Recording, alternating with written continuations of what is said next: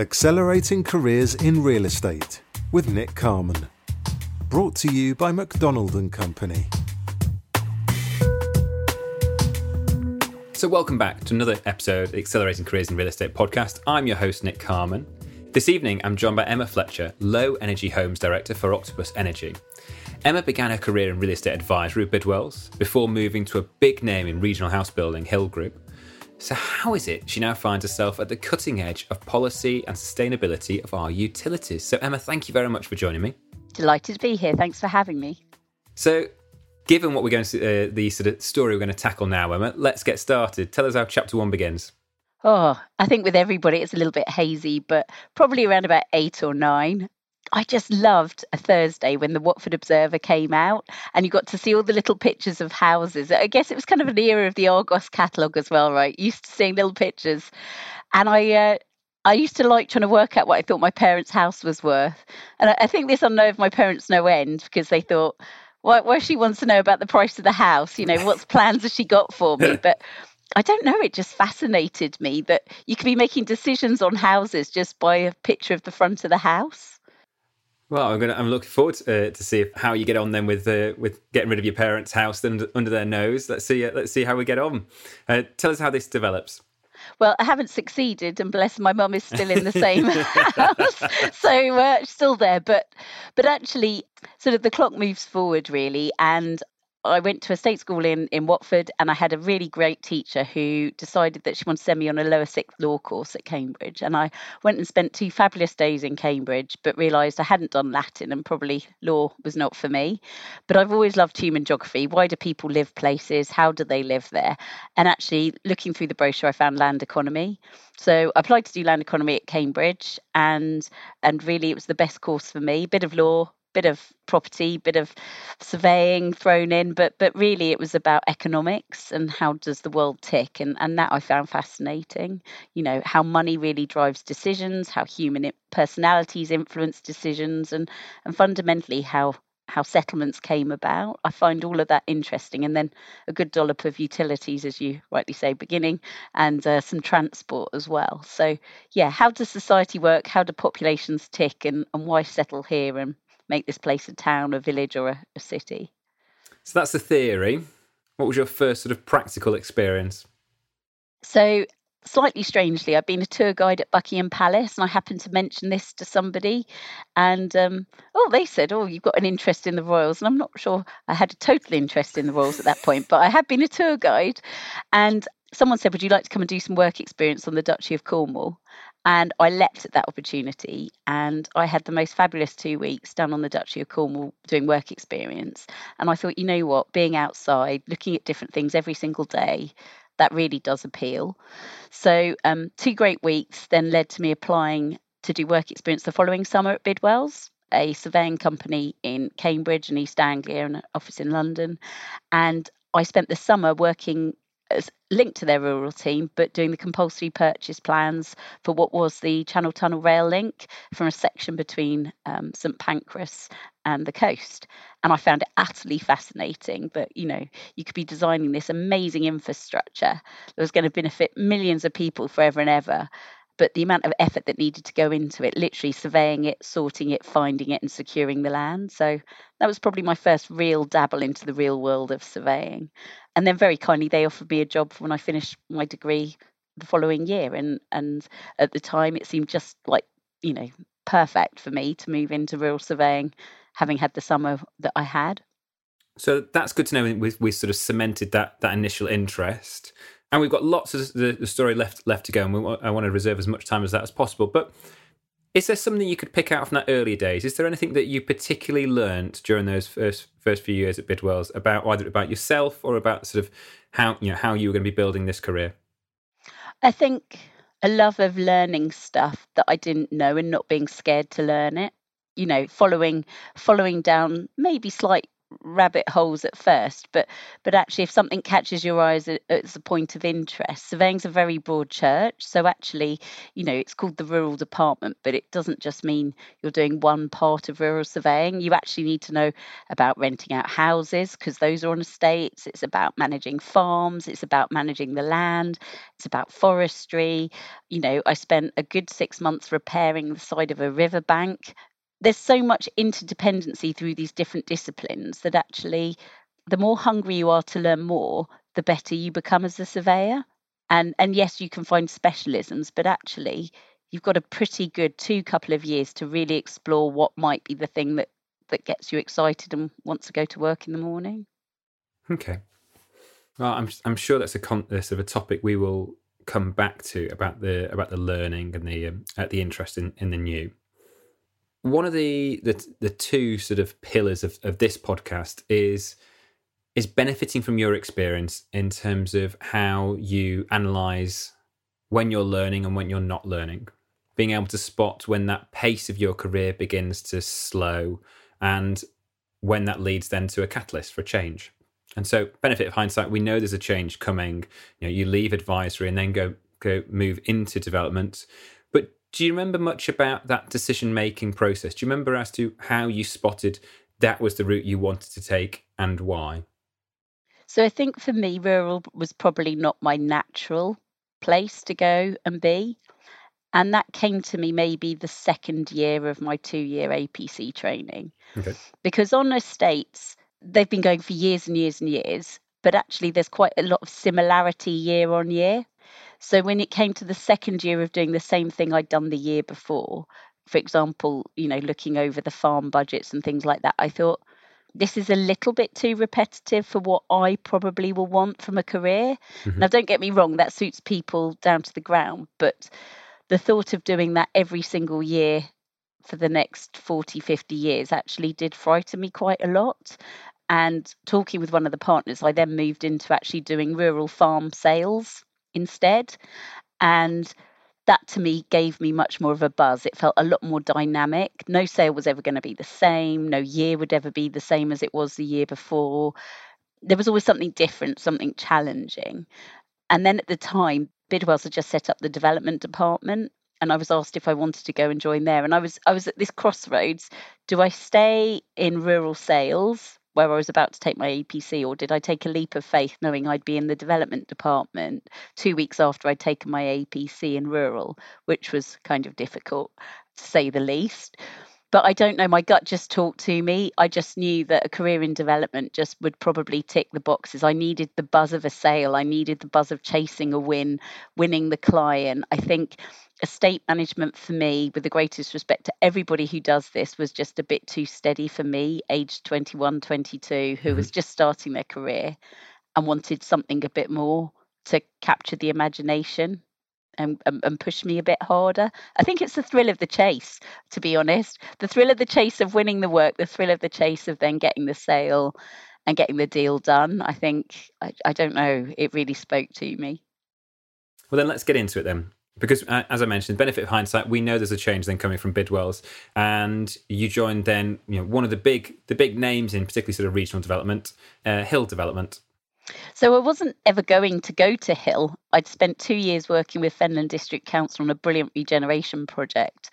And the project had been initially awarded, contracts hadn't been signed, to Taylor Woodrow, as was. And they basically offered me a job to go their side of the fence to carry the project on. And for me, that was a fabulous opportunity. I'd spent 2 solid years bringing land together in parcels, doing all sorts of different deals, sorting out the planning. We had the threat of another compulsory purchase again on a landowner, and it seemed like the right natural step if I was going to go anywhere to move on the same project but move to a developer. But I'd handed my notice in, as I'm working it through. The market was changing. Hill got wind that I was leaving Bidwell's, and Andy Hill every day for it seemed like weeks, I'm sure it was only a week or so, sent me articles on how the merger of Taylor Woodrow with Taylor Wimpey would cause problems in the East. And so I got cold feet. I cancelled out of my move to Taylor Woodrow, And a couple of days later, Mr. Hill popped by. I remember it was Easter weekend. He personally drove by and dropped a contract for me through the door. I didn't see him, but I genuinely thought if a man like that can take time to come to my house and drop a contract through the door, then he must be worth something. And sure enough, I signed for Hill. So by the time I left Bidwell, some people in my card said, "Good luck at Taylor Woodrow." Other people said, "Good luck at Hill." And to be fair to Andy, whose judgment I really do trust, Wimpy merged with Taylor Woodrow, and actually the office I was going to was closed down, and most people there either moved offices or were made redundant. So actually, I think I was swerved out of a difficult situation and found myself at Hill. And how were the first, well, let's say early days at Hill? How did that develop? Very different. It's safe to say being a consultant and going to work for a developer is a very different environment. You're actually at the coal face. You've got somebody's money you're actually spending. I mean, it's not to say you didn't have other people's money before, but it wasn't quite so instantly spent or gained. So, yeah. There's a big difference, isn't it, between giving advice, isn't it? And let's use that example of spending money. It's a big difference between giving advice of how to spend that money and actually going ahead and spending it. Very much so. And actually, I always had the mantra in my head, what would I do if it was my money, and tried to put myself in that position. But definitely running spreadsheets, a developer's view of the world is very different to a consultant's with a piece of software. You're working alongside colleagues who do know the cost of what it costs to build a house literally last week. So therefore you've got live data, far better than anything you ever have as a consultant. And then working along other professionals such as sales teams, marketing teams. And then weirdly, when you're a consultant, you don't on the whole talk to other consultants, say your competitors, right? So when you go and work for a developer, what's really nice is you can actually go and talk to other consultants, meet other people working in what were Bidwell's competitors, the likes of Savills or Carter Jonas or Cheffins in Cambridge. So you get to see a whole new scope of people that before were potentially your competitors and you never really engaged with in a business environment, unless across the table, and it was normally fairly heated. So I found that fascinating. And then just being out on site, seeing how homes just suddenly pop out the ground. And I was in the land and planning team, buying the land and sorting it. And I always think of myself as the first stage of the sausage machine. You're bringing the land in for the team. You're working with the handover pre-construction team. You have to keep an oversight of what they're doing on construction, an oversight on sales, because at the end of the day, it's your appraisal you did possibly 3-4 years earlier that they're all working to, and you want to make sure it makes a profit live and die at the end by of the day. as well. Exactly. Nobody wants a failing site. So yeah, it's just very different. But again, for those out there who are a bit more of an adrenaline seeker, definitely a lot more highs and lows in quick succession daily in development. Tiny wins, tiny lows, but you can get some fantastic big wins, such as getting planning through or starting on site. And for me, that was the buzz that I really loved.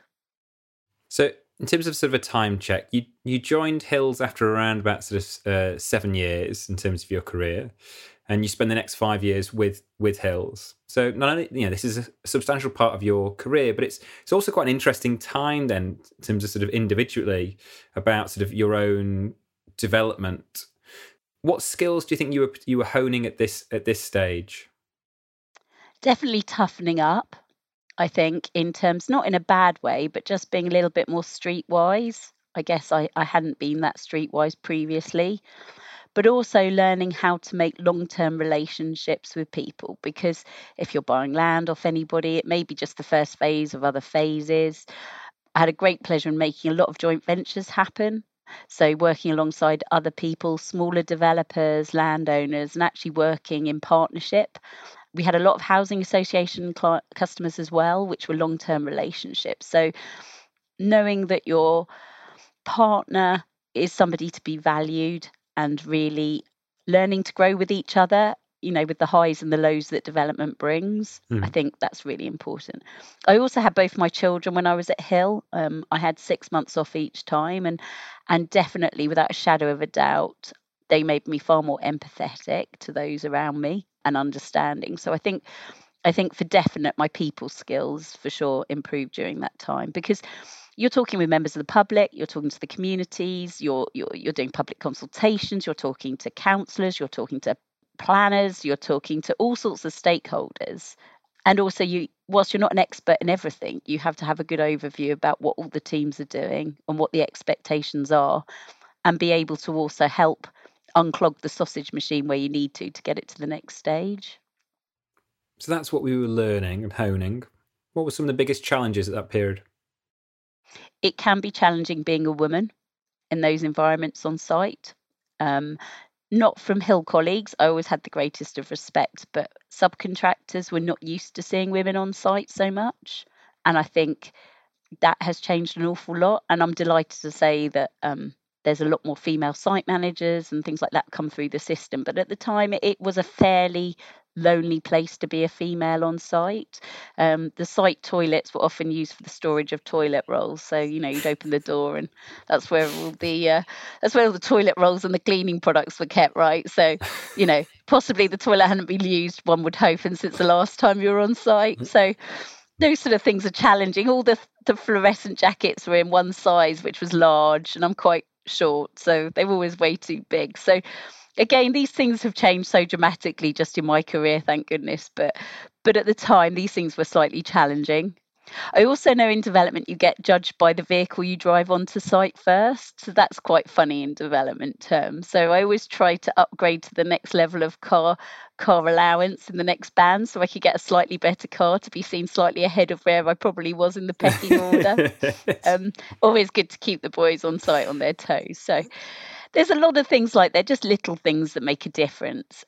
And it's just how you engage with other people is really important. Actually a good dollop of confidence in you actually know what you're talking about, and then also admit where you don't and when you need to bring in an expert. So have faith in what you know and then bring in others to back you up, I think, is something I learned a lot during that time. Okay. So we've covered off what you're learning and then some of the challenges. And I mentioned earlier in our conversation now about one of the key pillars for this podcast is about sort of spotting when things are going right for you and maybe when the learning has slowed. So when do you remember that there was a change in terms of either how much you enjoyed the role, in terms of how much a challenge that role was? So I guess it kicked off with a site where I was trying to provide the affordable housing for local people. And that seemed entirely right in my small simplistic mind, but it was a section 106 element of a development site we were doing. We wanted the homes to be for local people, and so did the parish council, but the local authority said no, they had to go out to the open pool of people, and this seemed in this instance wholly unfair because of the type of place it was where we were developing. So I thought there must be a better way of doing this. So I came back home, did a bit of research, and actually thought, you know what, we could have got around this with the community land trust. So I then became quite determined to set up a community land trust in my village, because I also had seen the impact of an ageing population, increased cost of rent and buying houses. And actually I thought we need to make sure we safeguard the balance of the community, because at that point I had children and I also was worried about the school and who was coming into our village to keep the school going. So I set up a community land trust with a number of other people, and we started to find some land. And as part of trying to find some land, I happened to speak to the largest landowner in the village, who happened to be Sir Michael Marshall. And he said, look, you'll never get planning. That to me is brilliant. Red rag to a bull. Of course, my stubborn streak comes out. You never get planning, but you can have a go at this field if you want to. So sure enough, I bring the committee together. We have a go at the field and we secure a site for 20 homes, 8 of them for the Community Land Trust, to be offered at discounted rent. And I'm not sure who was more surprised, he or me. I was surprised it had happened quite so quickly, but I think he was surprised it had happened at all. And on the back of that, he said, look, would you like to have a job at the airport for the first phase of development we've got going on at the airport? And so, yeah, I think for me, it was just like, right, I took on the system. I've beaten the system to deliver these community land trust houses, and I want to have a go at something a bit bigger. And I'd never worked for a landowner before. So I'd worked for an agent, I worked for a developer, and a chance conversation felt like the right thing. And so I went to go and work for Marshall as the property director. So we've talked about differences between consultancy and then developer. Just give me a quick sort of breakdown in terms of how that changed your view then from developer to landowner. So I'd always seen my career as a triangle, and I had previously seen a colleague who had been valued because he had both planning and development experience. So I sort of got it in my head that I needed to have some more skill set. So if it was the golden triangle, I guess it was sort of agent, consultant, or then developer and then landowner. And so I thought this move would then make me see the other two bits. So again, I'd get to see more developers, I'd get to see more consultants, and get the view of the landowner, which is much more vested in the project in a long-term way. It's a very different mindset because you're trying to balance, in this instance, what a very strong Cambridge valued family business would like versus actually commercial realities, but also trying to get planning and all the policies that are in place as well. It's sometimes quite hard to square the fact that you're a family company who loves selling cars together with a planning policy that is trying to restrict cars. It doesn't all, these things are set to jar somewhat sometimes. And also things like keeping an airfield operationally open when people would prefer you to have an outdoor astroturf with floodlights, but that's not really too good when you're trying to lie on planes at night. So there was a few conflicts and operational issues, all of Not which great we got. bedfellows, those, are they? Five-a-side football and airplanes. No, but I tell you what, we delivered an ice rink instead that had spent 20 years trying to find a site. Because guess what? An ice rink looks a little bit like a hangar if you kind of squint your eyes a little bit. So to those that value hangars and think planes and hangars are things of beauty, it was a thing of beauty, right? And it's indoors, so it's lit, and the university had spent 20 years trying to find a site following a legacy payment they'd had from a former student. So it sort of came together in a positive outcome that maybe no one was expecting. But yeah, there's always a solution to the problem. You just have to think a little laterally. Now, I've got LinkedIn in front of me now, Emma. So I've got the benefit of hindsight, and I know there is a return back to Hills. So given all that positive stuff you've told me about Marshalls, I'm curious, what's the catalyst then that draws you back into the organisation you left a couple of years ago? Oh, well, number one, Hill decided to sponsor the roundabout on my journey into work in the morning, which is quite annoying. If you've ever sat in traffic, which if anybody coming into Cambridge does on regular basis, that's what you do. So literally, I'd sit at the roundabout. Now, whether it was done on purpose, I don't know. It could have been tongue in cheek, who knows? But right, every morning and every evening, I'd see the Hill logo driving in and out of Cambridge, just on the roundabout on the edge of the airfield. So it was kind of annoying, but always an omnipresence there. And we'd done this amazing planning application, 1,300 homes. We'd done it using a method involving all the general public. It's called Inquiry by Design. And basically over a week, we had over 2,000 people in designing the master plan. Everybody from local school teachers, agents, people on the airfield, our workforce, counsellors, all sorts of people doing it. And we got that planning application in within a year, which was amazing, bearing in mind the scale. And it was in planning, and we'd been working through the Section 106, but it was quite apparent it was going to be sat in planning for a long time. And we'd taken on board a brilliant planner. And if I'm honest with myself, there wasn't a huge amount for me to be doing. And this is nearly always something that repeats in my career. When I don't feel I'm giving 120% probably, because I'm a bit of a workaholic, I start to think I'm not doing enough, I'm not pulling my weight, and I personally feel I could be doing more. And so that you start opening a wound and then you start scratching at it a little bit, but it's just there in the background. And then I was approached by Andy Hill and said, would I consider going back to Hill to head up a new project? But it was an agri-tech project, so working alongside some farmers and Hill in a joint venture. And it sort of brought together two of my strengths from the past, and it caught my interest. I'm not going to lie, at that moment in time, I was thinking, what will I be doing for the next year whilst we're waiting for planning? And this job offer came along, and it just seemed opportune and something that hadn't been done before. And that's a pretty much a theme as well that runs through. I didn't really appreciate that until maybe a couple of years ago, but I thought, you know what, it hasn't been done before. There's no rule book that needs to be followed, and actually I think I've probably got the skill set. It did take a little bit of convincing, I'm not going to lie, but actually, yeah, I decided to leap and work for a Hill joint venture called Smithson Hill, together with a farming company. And that's how I left Marshalls. Very sad and still very much in contact with everybody. But for me, it seemed like the right time to move. I need to be busy. Why do you think that is? And the reason I say this is you set out then a situation whereby you've put in all this hard graft with Marshalls. You've brought in an expert to get the planning. This feels a chance for you to just take a bit of a breather and reap what you've sowed. To many people, they think this is the worst time to leave. This is the chance I'm going to get all the plaudits, and I'm going to get an easy stretch for the next 12 months. I don't know. It is really bad. I am the child that got all the badges in the brownies. You know what I mean? Then that didn't come from anybody. It's a force that comes from within. And if I'm really honest, it probably comes from my mum and my grandmother before her. We're just those type of women. We like to be busy. We like to do stuff.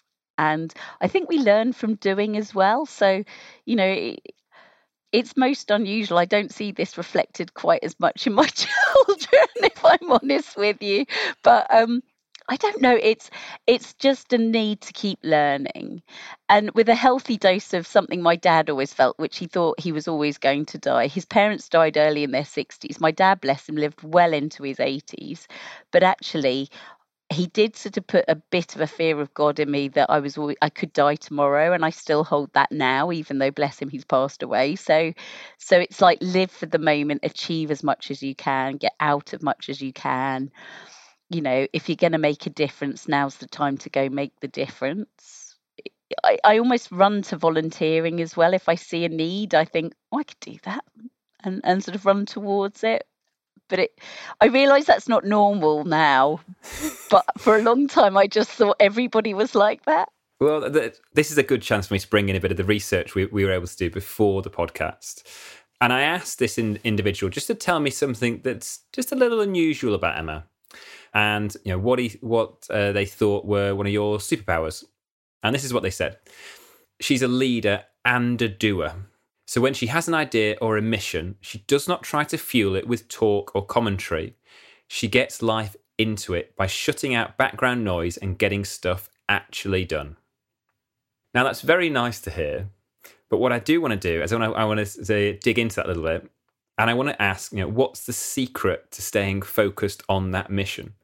How do you make sure you're not distracted? So nearly always the mission comes from something being a problem or a need. So there's a very strong motivation. Sometimes being just, dare I say it, pissed off with something, but you know what I mean. It comes from something inside that just thinks that's not right. That needs to be resolved and solved. And I don't know. That's where the fire ignites, if I'm honest. And then a pure stubborn determination, which is not always the best streak to have, but a stubborn determination to sort of prove to myself I can do it. But that's the thing, I'm not trying to prove it to anybody else. And I think that comes back to the earlier point. I could always sometimes sit and have an easy life. I'm not trying to be there for the end game and the cutting of the ribbon. There's plenty of other people on any project to do that. The thrills in the chase. It's the buzz of that's what I get from development as well, right? It's the buzz of achieving, but that's probably the one thing I'm not very good at, is actually acknowledging what I've achieved and actually resting in the moment for a bit. I nearly am already on to the next thing before I've even finished doing what I last did. So, I mean, that's a really nice segue then into what does come next. Okay, so the strategy was we were going to build an agri-tech business park for Cambridge. So I had the absolute great pleasure in actually, and going back to your early point, taking some time to do some research as to what agri-tech is, what it could be, where the world's going to some amazing and interesting conferences like the UK Irrigation Conference, probably not on many people's radar, but lots of different things that actually impact on the farming community. But then in the second breath, also talking with brand new startups coming out of Cambridge for people that have probably never really stepped foot on a farm, but just for people coming together with interesting technology. So I spent a good couple of years literally sitting alongside different types of people, learning where I thought the industry was and where it was going. And we brought together a team of about 50 external consultants. I sat outside Hill in a separate office, and we kept it pretty secret squirrel because we wanted to make sure we had something before we move forwards. We submitted a planning application. Unfortunately, we weren't successful through local planning, and then we went in to appeal. But during that time, I met an awful lot of people who I'm still dealing with now in all different types of guises. So great to sort of be working with startups, working in the new sort of tech sector area, and also slightly scaring ourselves on a number of things. It exposed one, the cost of electricity if you're trying to bring in power to a new site. So that got me interested in electricity. And also, dare I say it, the lack of water we have in this country, because farmers' licenses were being turned off literally with 24 hours notice from the Environment Agency. And when trying to grow potatoes, guess what? One of the things you kind of need is water. So I started to get more interested in utilities from a farming point of view, but also in a development angle as well. I'm really interested in soil health and how all these things interlink: climate, food production, food security, energy. All these things are just so intrinsically linked, but can actually be used together for good. So what was the outcome?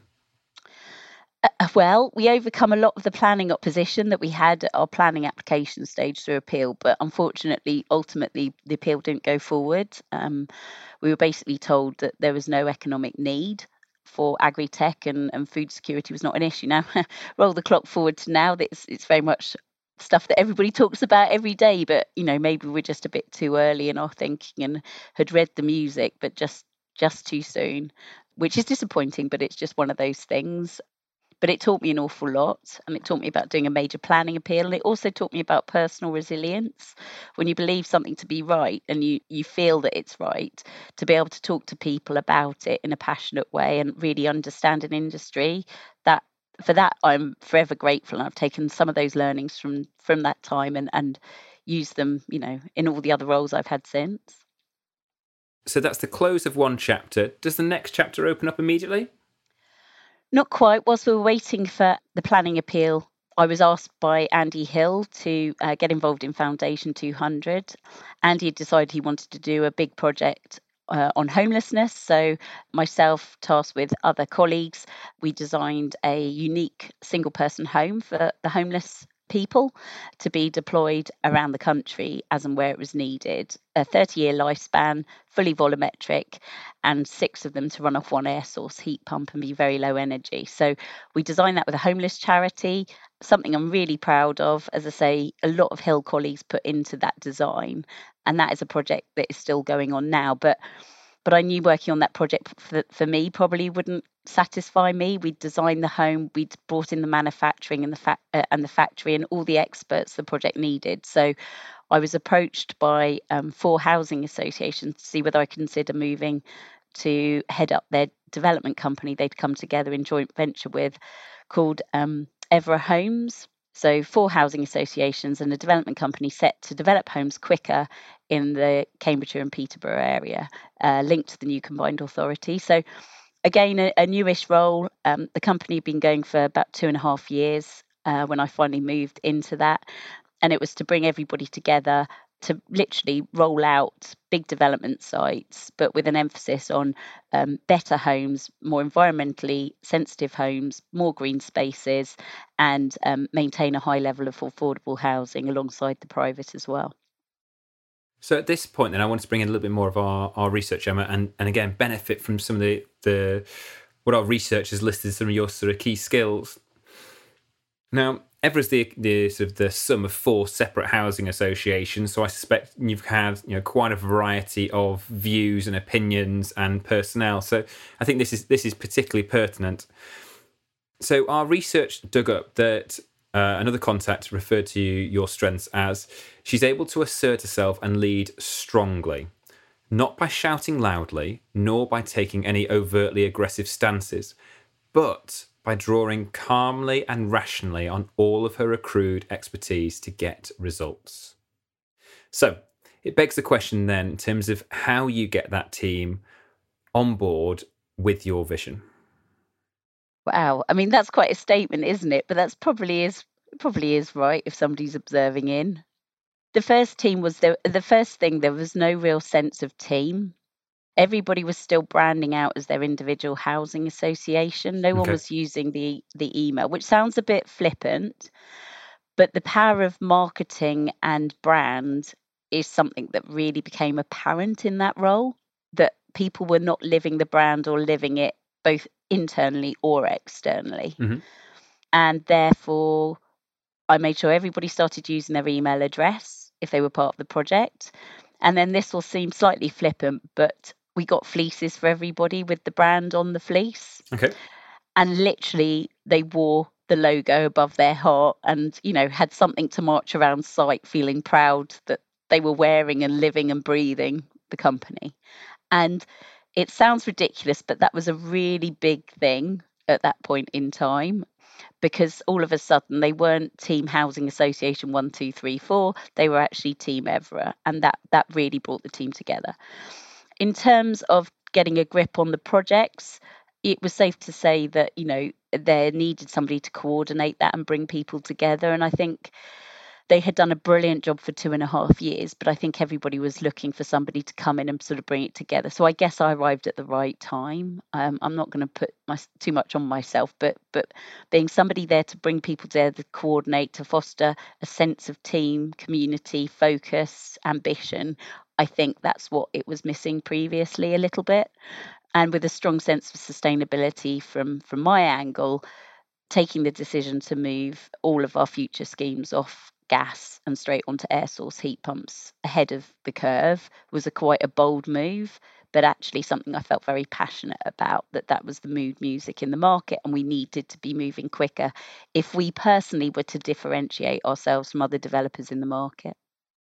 How does that accumulation of 4 separate housing associations, how does that lead then to the role today, working with one of the biggest brands, the disruptors in energy and utilities? Well, it's safe to say I didn't see it coming, but that's with all my career moves. However, the joint venture was a 5-year agreement, and it was coming up to 5 years. So one of parts of my role was negotiating a 7-year extension between each housing association. I had 2 different boards and going around the boards and doing it. I thought we got everybody to a 7-year extension, but then we had big issues in the housing sector, quite rightly, around mould and damp needing to be addressed. And the housing associations have taken this very seriously. So actually, what came to pass is their key focus really had to be their existing tenants and not actually developing new. So I spent some time pulling that apart and then moving into one of the housing associations. However, in parallel, as I'm one to keep busy, I had used the community land trust that I'd set up for the housing to try and address the issue of oil in the village. And being annoyed with being on oil, with prices going up and down, I'd found another person in my village who equally felt the same, and we decided to take the village off oil. Roll the clock forward, in parallel to all the jobs I've had, we have the first UK's rural district heating scheme in the country, and there happened to be a write-up in the Times, the Sunday Times, just as I was pulling Evra into its constituent parts. This went out. Greg Jackson, the chief exec of Octopus, saw it, and a couple of weeks later I was asked if I'd come in and talk him through how I'd achieve this community project in my village and talk it through. He very kindly offered me a job, and really then a tough decision. Did I stick with what I knew already, or did I make a leap into a completely different sector and into the world of energy? And I chose to take the leap. And it is a leap, isn't it? I think that's such a good word to describe this. This is so far out of the lane of traditional sort of real estate or real estate development that it just wouldn't ping on most people's radars. So what was it for you? How did you weigh up this risk versus reward? I don't think I'd have ever applied for a job if I'd seen it advertised. I think that's the first thing to say. But in terms of weighing up the risk and reward, energy and utilities had become increasingly important in my mind. How we actually keep the lights on in this country. We'd had a number of fuel cuts that had happened. All these different things build up, the cost of oil, the crisis going on. And I think I tried to make a difference in house building, and all I'd managed to achieve realistically was add some air source heat pumps into homes. I hadn't really moved the industry forward much, and that was just, my token bit I could do. I genuinely thought, and again, a bit of my dad in the back of my head, like every day could be for dying, so you've got to achieve something today, right? So if I really want to go and achieve, you've got to be in it to win it and get into the industry and go and deliver.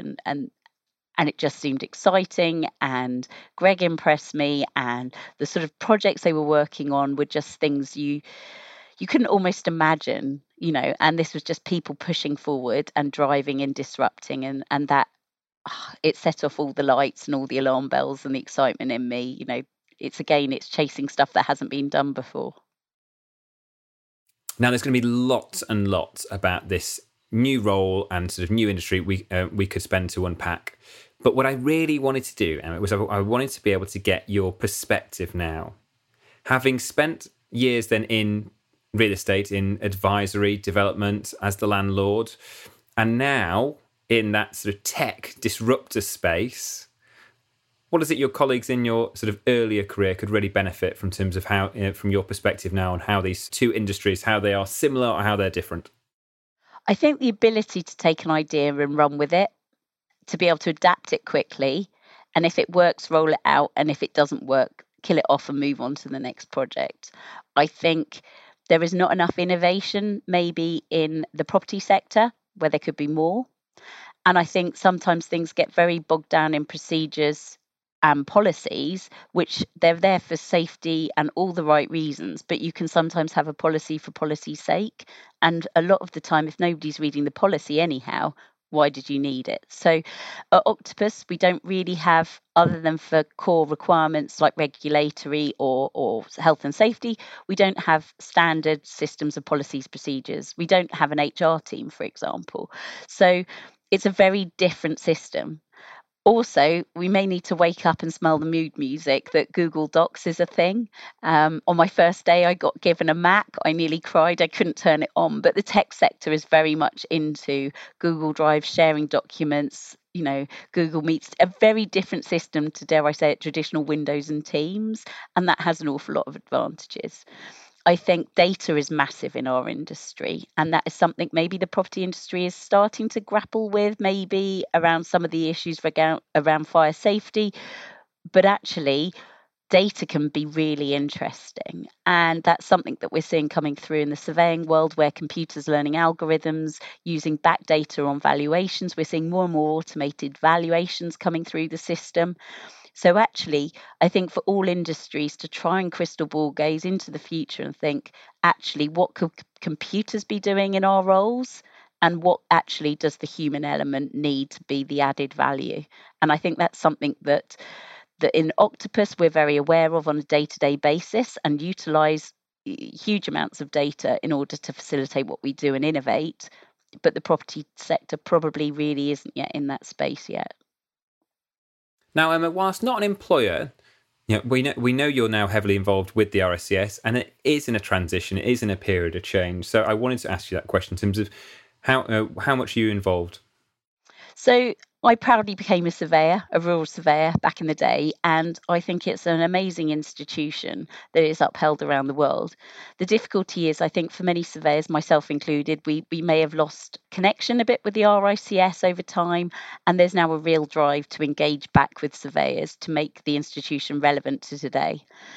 I was recently appointed chair of the RICS Residential Forum, and on the back of that, I am trying to encourage more people to come to surveying, to stay in surveying, and also make sure that actually, we're relevant to our members, and most importantly, ensure that the general public get the best service from surveyors. We were set up by a royal charter, and actually, surveyors are meant to be acting in the best interest of the public. And in a moment where houses have got to be retrofitted now to bring them close to net zero, where sustainability is a massive driver for policy, how surveyors act and treat this is going to be key for the general members of the public. So I feel immensely proud that I'm heading up the residential panel, but we've got some key challenges ahead as to how we want to take this forward. So Emma, whilst inevitably there was loads and loads we could have sort of discussed, I've got to draw this to a close. But I wanted to ask then, with the benefit of your experience, with each of these different employers and different sectors you've been involved in, what would you say has been your biggest lesson to learn? For me, it's follow your heart and your passions. If something feels right and you know it's right, you've probably thought about it long and hard enough, and really go with that gut instinct to make the move. Only you know what's going to get you out of bed in the morning and get you excited about going to work, and therefore you should seek to try and find it. And if you're not finding necessarily everything you want from the workplace, do what I've done: set up a community land trust or join a group outside of work that helps you fulfill those passions to make you feel a really rounded individual. And the one thing I can say, and it's taken a fairly long time as we've discussed, is that I've actually now found a role where my passions and job collide, and it really does feel a very special place to be. And I know other people find it earlier. They have their calling to be a doctor age 13 or whatever it happens to be. I never felt that draw, that pang. So keep looking, keep hunting, fill in the gaps with other things you can do outside of work as a volunteer, offer your services. And then I genuinely hope you'll be as lucky as I have been to bring these things together. Well, Emma, thank you very much for this. I've really enjoyed our episode, and it's been so packed full of sort of practical sort of lessons as well. I'm sure the audience will have really enjoyed it and really benefited. So thank you again. Thank you.